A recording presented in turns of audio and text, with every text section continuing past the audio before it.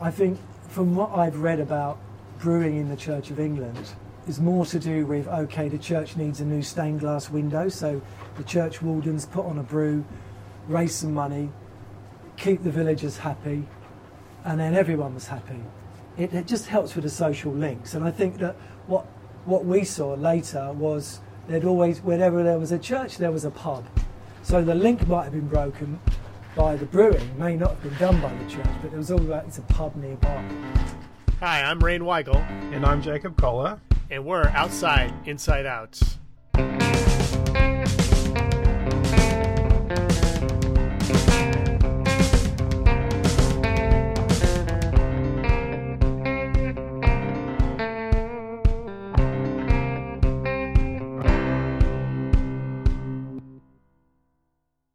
Welcome to the final episode of our look into the relationship between alcohol and the church and how it's so much more integrated and ingrained and rooted in all those words than we ever thought before. We could just get the thesaurus out while you're there and have a go at all the other words. At the top of the episode, you heard a clip from Steve, who's one of the elders, guardians, wardens. Of the church. Wardens, that's right. We really do need that thesaurus. I feel like the churches in general have like overused the thesaurus for everything. Everybody has the same job, so they just come up with different names for them. So you heard from Steve, who's one of the wardens at Primrose Hill, and he was looking historically at what the church has done. We've looked at the beginnings of the church and how wine and even beers have been integrated throughout it. If you read the Bible, it's always there, especially wine. We've talked about how important communion was, and even possibly this idea of a Trinitarian look at grapes itself and how wine is a culmination of that. We've seen how the church has diverged from this in a reaction to the industrialization of alcohol and just the plague of alcoholism, as cheap alcohol and plentiful, high toxic alcohol was made for the masses. But today we want to discuss kind of this ant. We want to just discuss how we're seeing people of faith kind of re-embracing this, maybe taking a step back from some reactionary ideas on alcohol and looking at it in a more holistic and possibly balanced way. So that's what we're hoping to do today. We're going to go full circle, to use the cliche, I believe. Hopefully. we're gonna end where we started. Is that what a good podcast does? End where we started, yeah. I listened to that. That's what we intend to do with Outside Inside Out. We're trying to go full circle in a way and bring the questions to completion. I really need a thesaurus today. That's what Apple needs to come up with. Is as you speak, it just comes up with alternative words on the side that you can use instead of the definition. Yeah, that's more helpful. Yeah, I don't need a definition. I just need other words. Right. Yeah. So as we alluded to in the first part of all this, Steve and Roddy were the initiators of the brewery inside the Crypt Church, and they'd both been wardens for a period of time, and wardens is described aptly by Rain earlier using all those different other words. So your church probably has one. Maybe not with that name. Yeah. So yeah, you guys all have one if you go to church. Someone with keys, essentially. Their job, amongst other things, was making sure all the bills were paid. Yep. And something that was unique about St. Mary's was that they were hosting a local youth worker in their building. It's not necessarily unique, but that was something that they specifically invested in there. And that youth worker spent a lot of time trying to help the kids that were living in the local council estates, which we sort of covered in the first episode, but that's just low-income housing in the UK. That's what they call it. Yep. In those council estates, you've got a lot of won't say poverty, but close to poverty, and a lot of drug and crime issues, sort of, which go along with low income often, and that little bit of destitution that goes along with that. In Primrose Hill, the actual biggest issue was the knife crime, we learnt, and it's pretty much UK knife crime central. Yeah.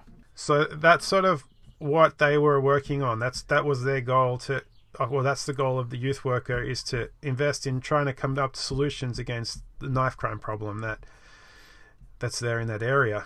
And that's so they really felt like they needed to find new ways, interesting ways to invest and help that problem. And that's the heart of the brewery, believe it or not, is to support the youth worker. And that's what we learned straight away when we got there. I have a funny anecdote about the knife crime.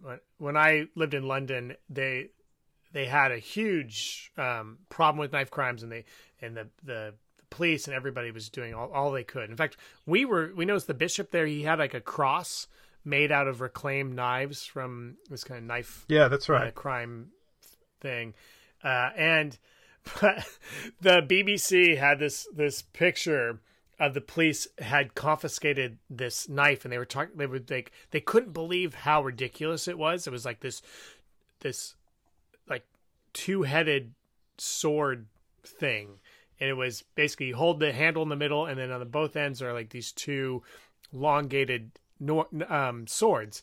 And they were talking about like, this, look at this awful thing we found. How does anybody need anything like this? And I remember looking at it thinking, that's a prop. That's a Klingon thing. That's the Klingon like sword from Star Trek. Oh, really? And it was they confiscated some poor guy's like collection from his Star Trek thing, and they had to like retract it. It was early days of social media and everything, so you could see the comments. People were like, that's from Star Trek. It might actually be a real blade. The guy might have sharpened it, but it was this idea, like it was like, it made like the front page news because like, this is, we're just trying to get small knives, but look what we found. Look at the damage you could cause with this. No one needs a knife like this. Like, well, Klingons apparently do. So, back to the beer.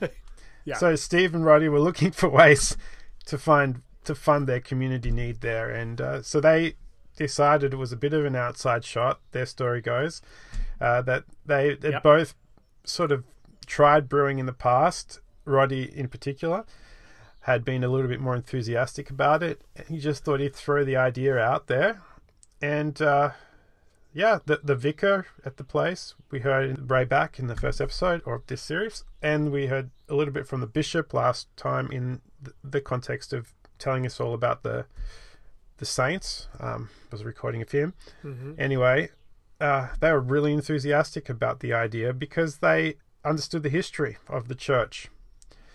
And they were keen to bring a little bit of that back. And what they experienced was more than just a fundraising, which I think the fundraising isn't even the main thing that they discovered. And it probably wasn't really the main win that they had there. But they began to find enthusiastic support, and they began to raise an awareness that they just weren't expecting to get. And that is key to what we've discovered as we've looked out beyond this little episode, because we've discovered it across a number of different places since that time, and even going into that little interview that we did there. It's fascinating, and it was kind of baked into Steve and Rodney how the church and the pub and just kind of that community was there. And if you've ever lived in a big city, the community is hard to find, and it was kind of special when we were there to see like the open air market and how they were selling beer there, and people in the community loved it. They loved the beer. They loved that the church was doing it. They loved what it was all about, and and having that moment to kind of hang out and have a beer was integral and special, because you're in community while you're doing that. You're conversing. You're sharing life together. And then what they were discovering was local businesses became interested.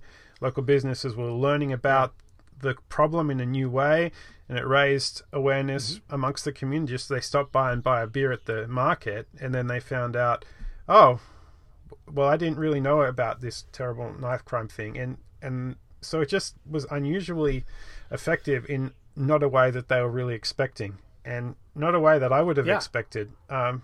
Just making a bit of cash would have been okay, but yeah, they really have this unusual role now to be the ambassadors in what is mostly a really rich area of London, apart from the few council sites that's still there.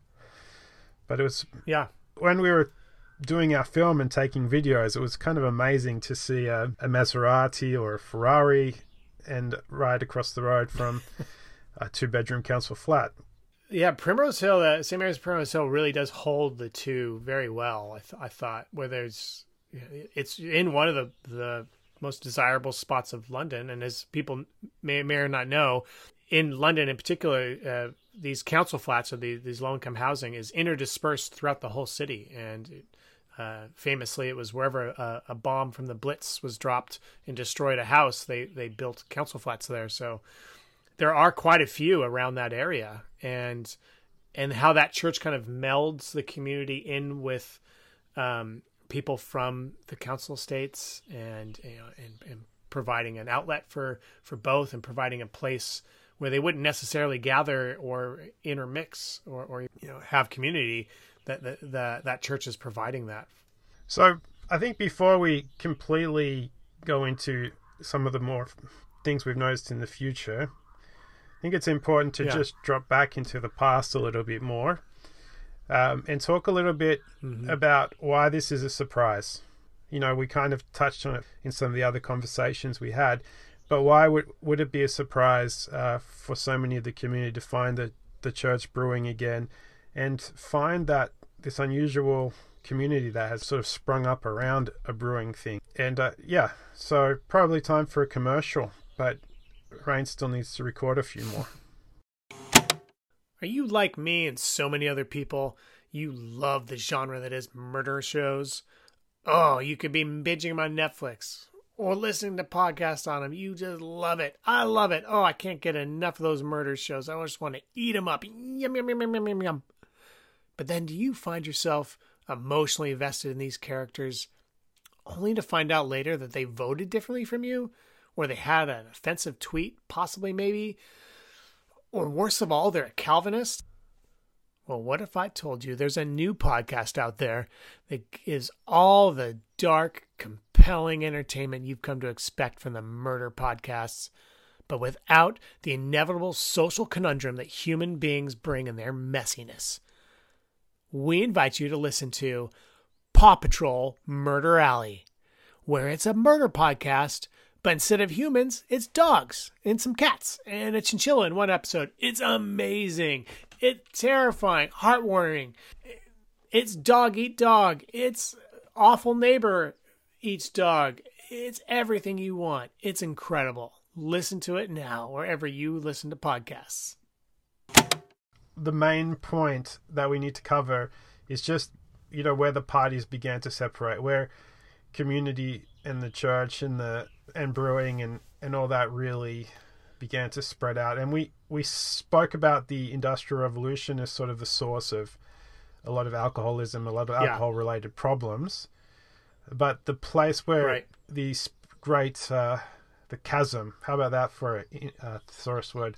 The place where the chasm sort of began is really more with the Reformation era and that time. And that's where alcohol production became secularized.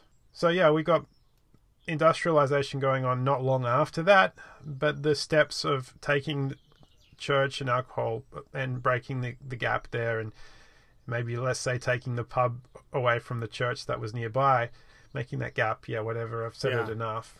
That's where we began to see the move away. Well, there wasn't just one reason. I think when we look at this, we can certainly blame Industrial Revolution and what came of that.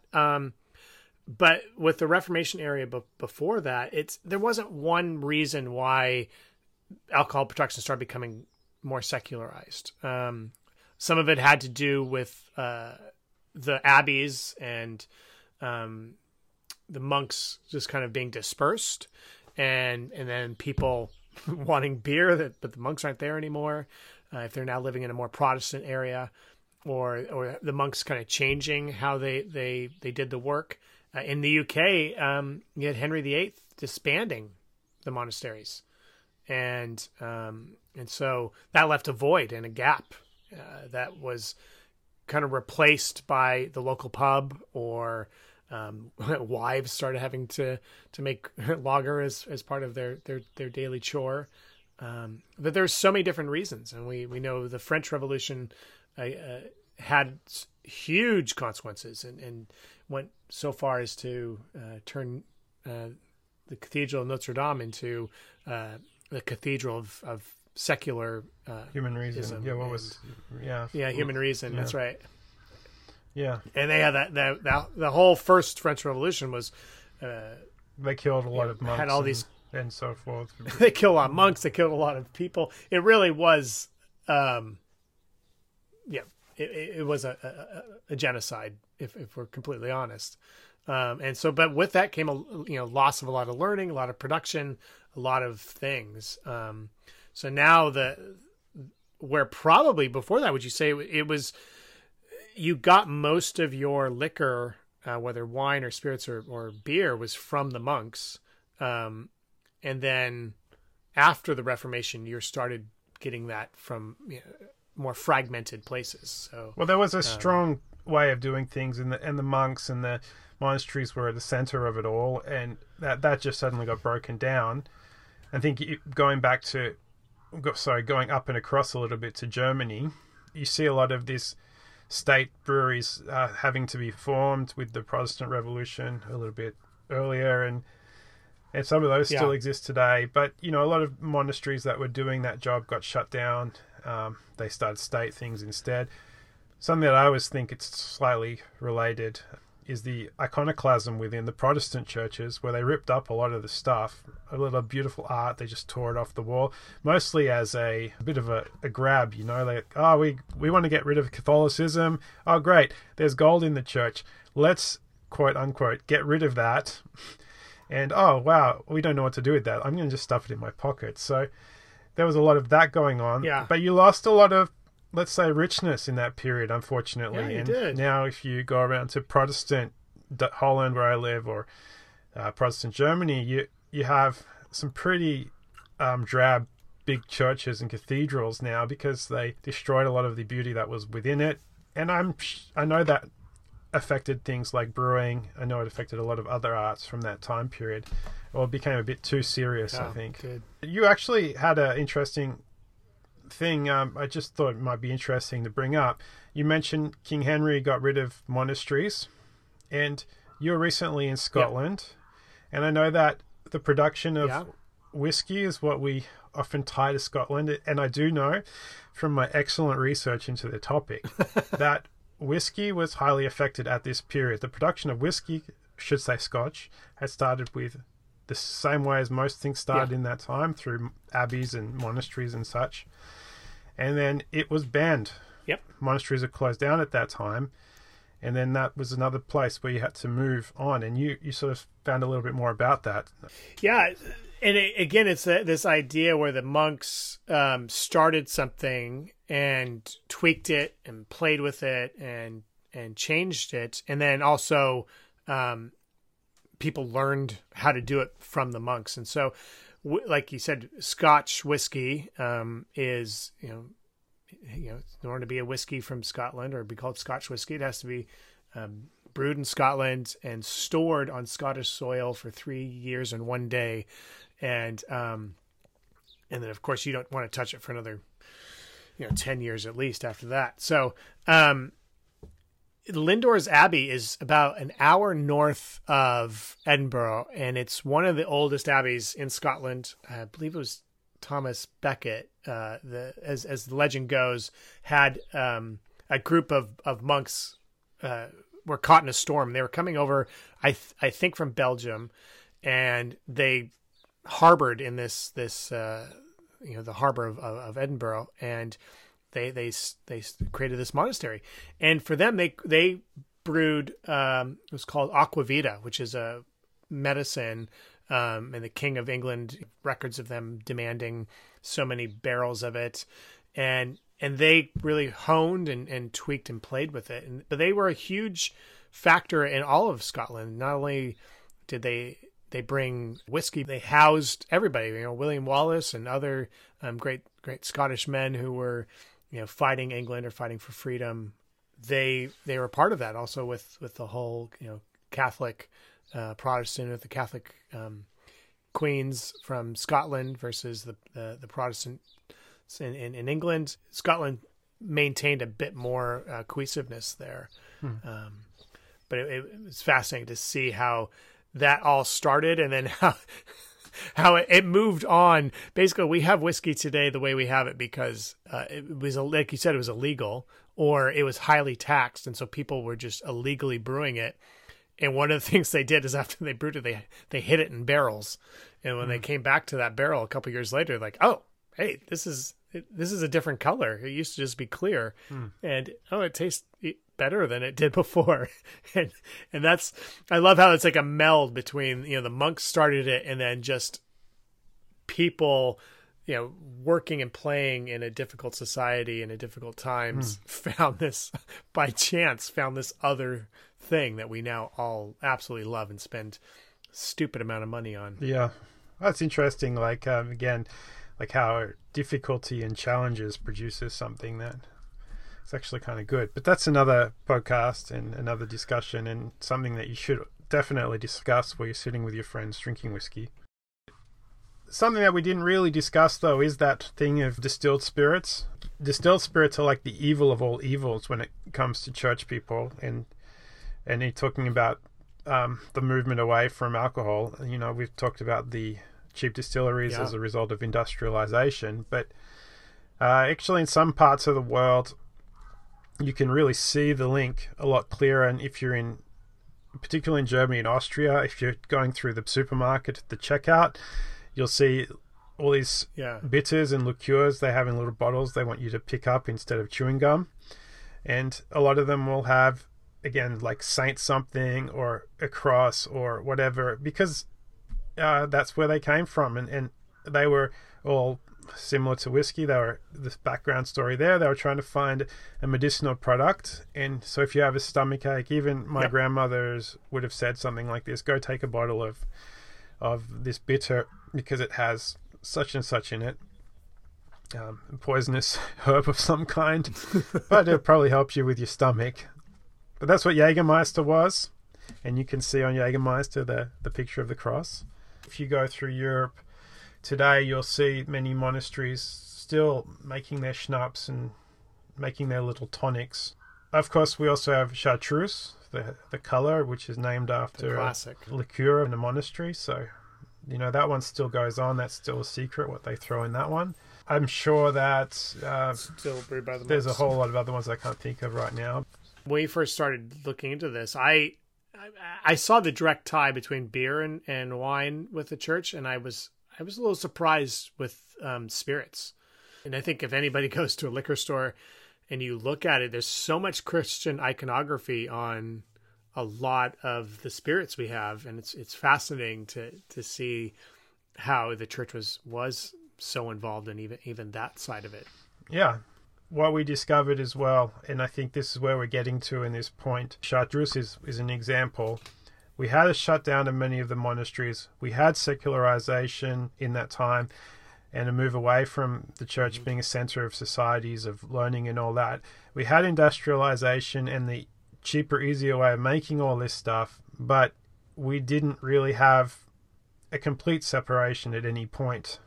And that's what we found sort of interesting, because getting plonked into the timeline as we are now, we just assume a complete separation. Yeah. But we also, at this time, meeting with Stephen Roddy, meeting with other people, there wasn't. There's always been something going on. Steve mentioned something that I wasn't really aware of. It's called a parish ale. And it's a long tradition in the UK where the parish has a beer or is a part of a local distillery or beer or brewery, and this ale is used as a fundraiser for either helping the church, put on a new roof or whatever their community outreach was. And that was their inspiration. And we looked into that, didn't we? There was Fuller's, which is the biggest brewery in London.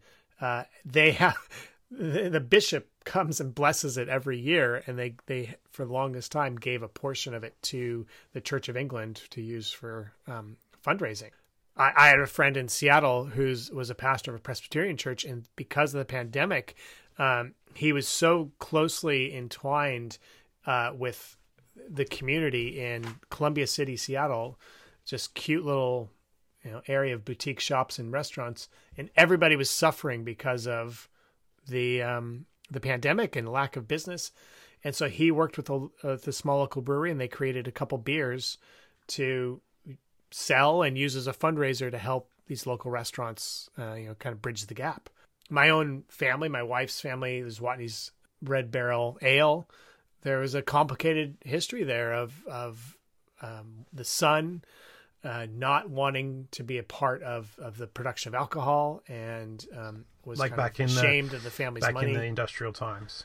Yeah, it was just post-industrial kind of Victorian times. It would have been my wife's great-great-grandfather was not wanting to kind of be a part of that, was part of the conversion of kind of Methodism, and really strong ideas about alcohol, and just seeing that collapse.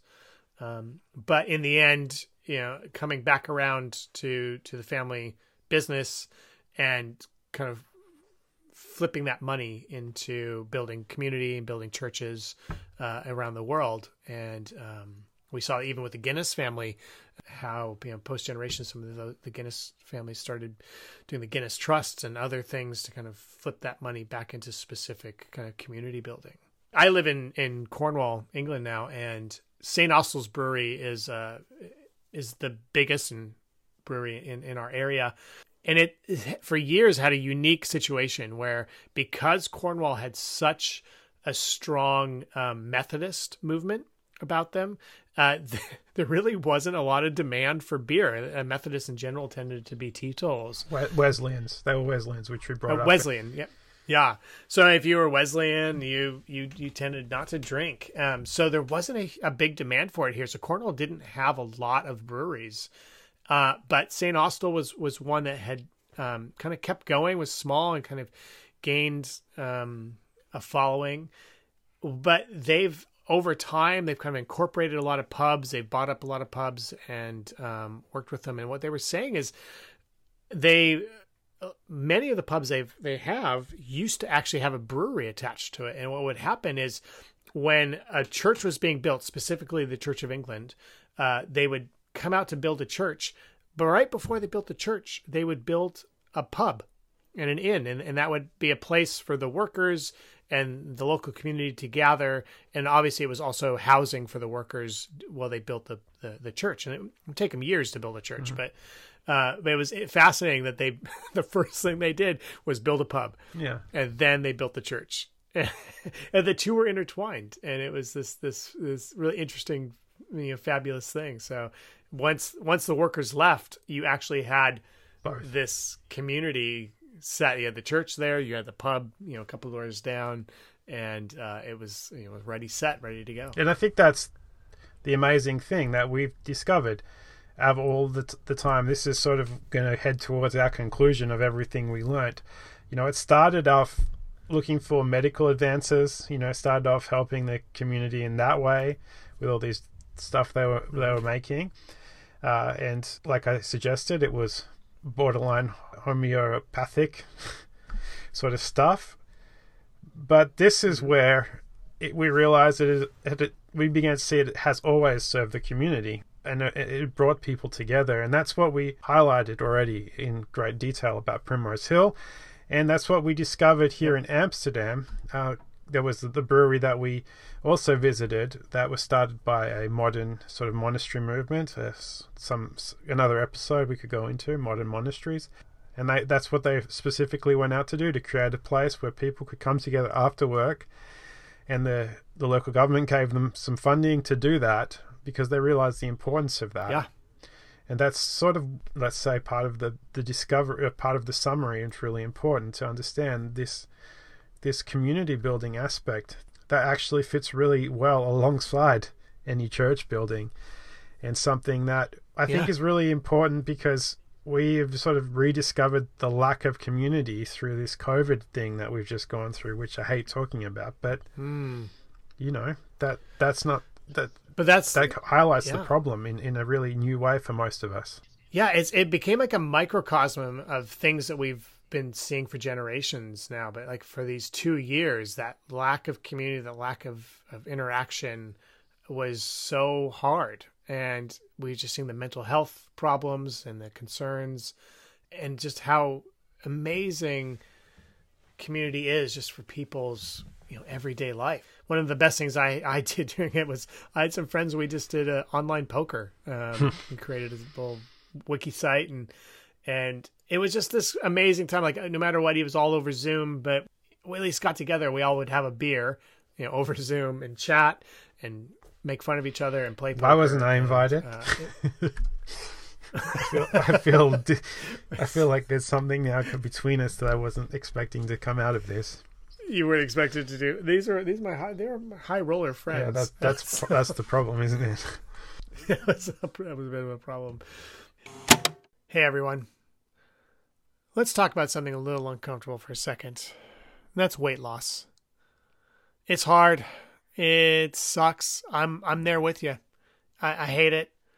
It's not funny for one thing, and for the other thing, it's just a lot of work and a lot of not eating, and most importantly, drinking the things that you really want to drink. But you know what? A generation of internet use and television has taught me that weight loss is mainly psychosomatic. With that in mind, I want to introduce you to a brand new weight loss program that is, dare I say it? I'm going to say it. It's revolutionary. It is different, better than anything you've ever seen before. It's called St. Patrick's Shamrock Protein Shakes. Oh, choose the subscription of your choice. You can get 7, 14, 21 deliveries a week of hand-picked greens. They're not all greens from the vegetable garden, but they're green. They're going to mix that with their own specially blended proteins and a choice selection of beers. Yeah, you heard me. Beers. All this mixed in together. You can use your own blender. You can buy theirs. I bought theirs myself. Incredible. Absolutely incredible. Blends everything. So smooth. It's like drinking in green silk that tastes like beer. It's incredible. I keep saying incredible, but it is. The weight just keeps shedding off like water off a duck's back, or beer off a duck's back for that matter. It's incredible. I keep saying incredible, but it is. Try it. St. Patrick's Shamrock Protein Shakes for your weight loss. It's psychosomatic. But I think what's fascinating for you and I is, and just chatting with people, is like we see this situation with the pandemic and that fragmentation of society and isolation.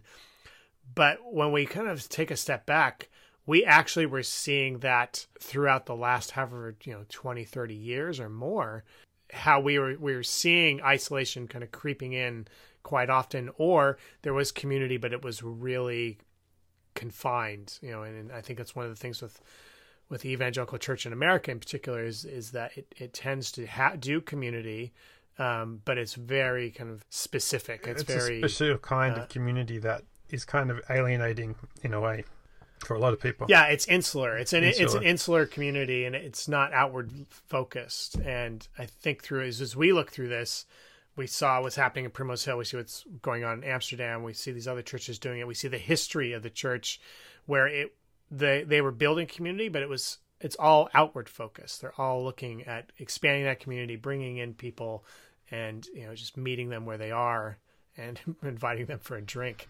I mentioned to you ages ago, but went to a brewery in a monastery, and there was a woman. She's the oldest brewmaster nun in the world, maybe even the last. Yeah. She's been running a monastery brewery for years. She inherited it from her, what are they called? I want to say mistress, but that sounds terrible. Yeah, that's something. Yeah. She inherited it. But, you know, this was probably a big part of the heart of the documentary, is because what happened towards the end of that was that I went through the place, we sat down, we tried some beer, one beer we tried, and in that time we got a phone call, and a guy came up. He was coming up because he was, he said, fed up with his family.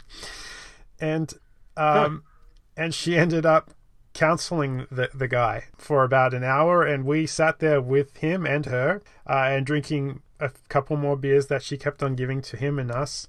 We ended up eating some salami that she had been given as a gift, and some other things that were there from the monastery, some cheeses and bread that they'd been baking. And we had like this whole time set around a counseling session for the guy, and it was really natural.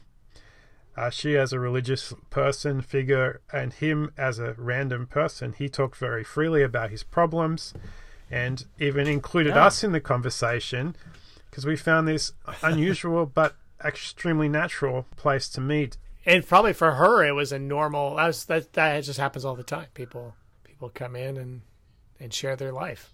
Yeah, I really enjoyed that experience, and I'd love to go there again.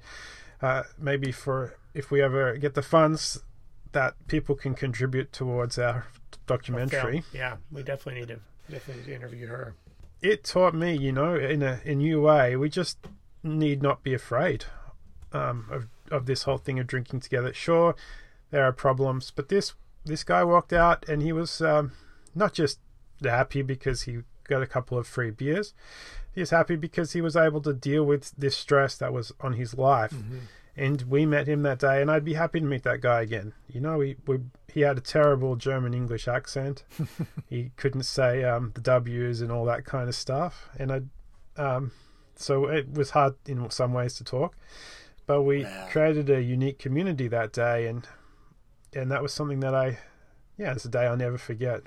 I mean, it's you feel like that's this place where a space was created, and I think for that monastery or nunnery or whatever you would call it, they've been doing that there for hundreds of years, where it's a retreat. It's people come to talk and to decompress. And I love the idea, kind of coming from America. We have this kind of individualism idea where I'm just going to solve my problem myself. I'm going to, if I'm a Christian, I might just me and God on a walk, and we're going to hash it out.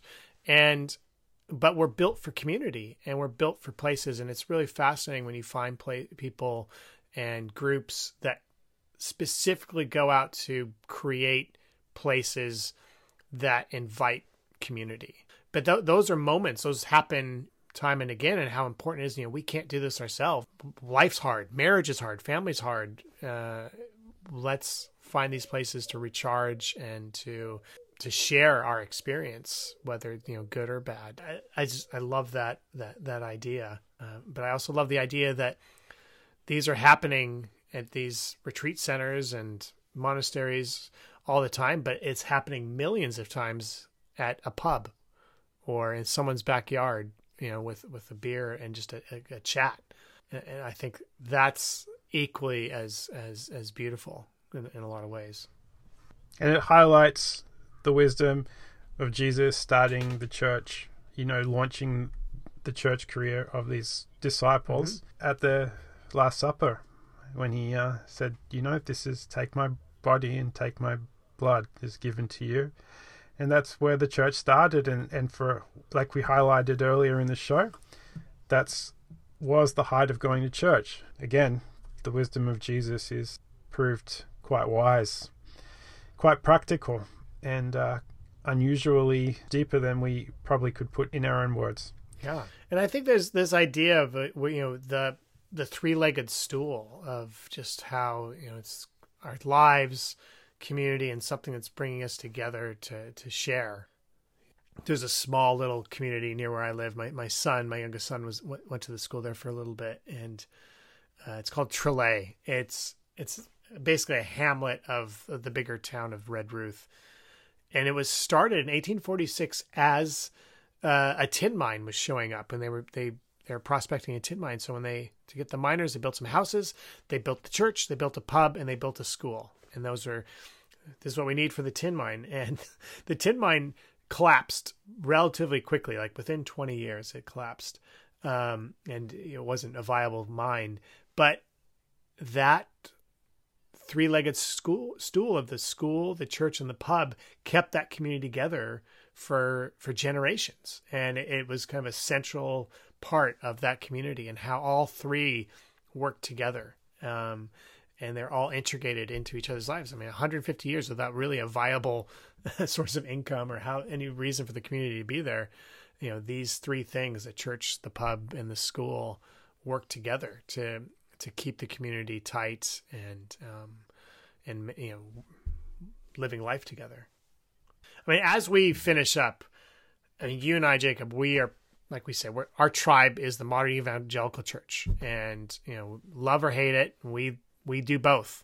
So we understand, and it's been really encouraging to see, looking back 300-400 years of how the church has been involved, and how their lives have intersected with the church and with industry and with alcohol and what's been going on.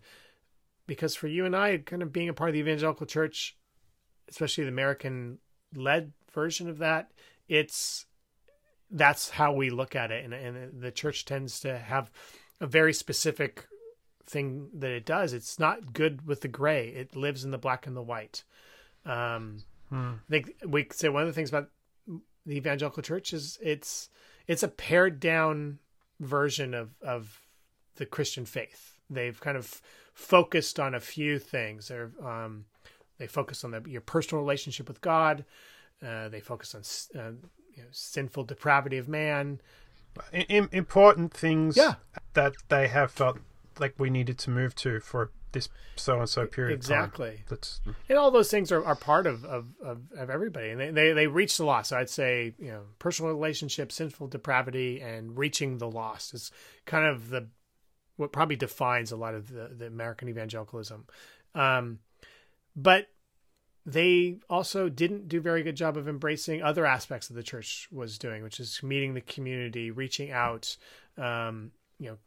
looking for soup kitchens, orphanages, mission societies. Building the kingdom of God, as we can sometimes term it as. Yeah, exactly. And I don't think that my parents, in the 60s, 70s, and 80s thought that they were building something really insular and toxic in some ways, but in a lot of ways we see that's what the end result is the evangelical worldview has basically turned it insular. It's us versus them, and kind of protectionism, and because of that, it's that echo chamber.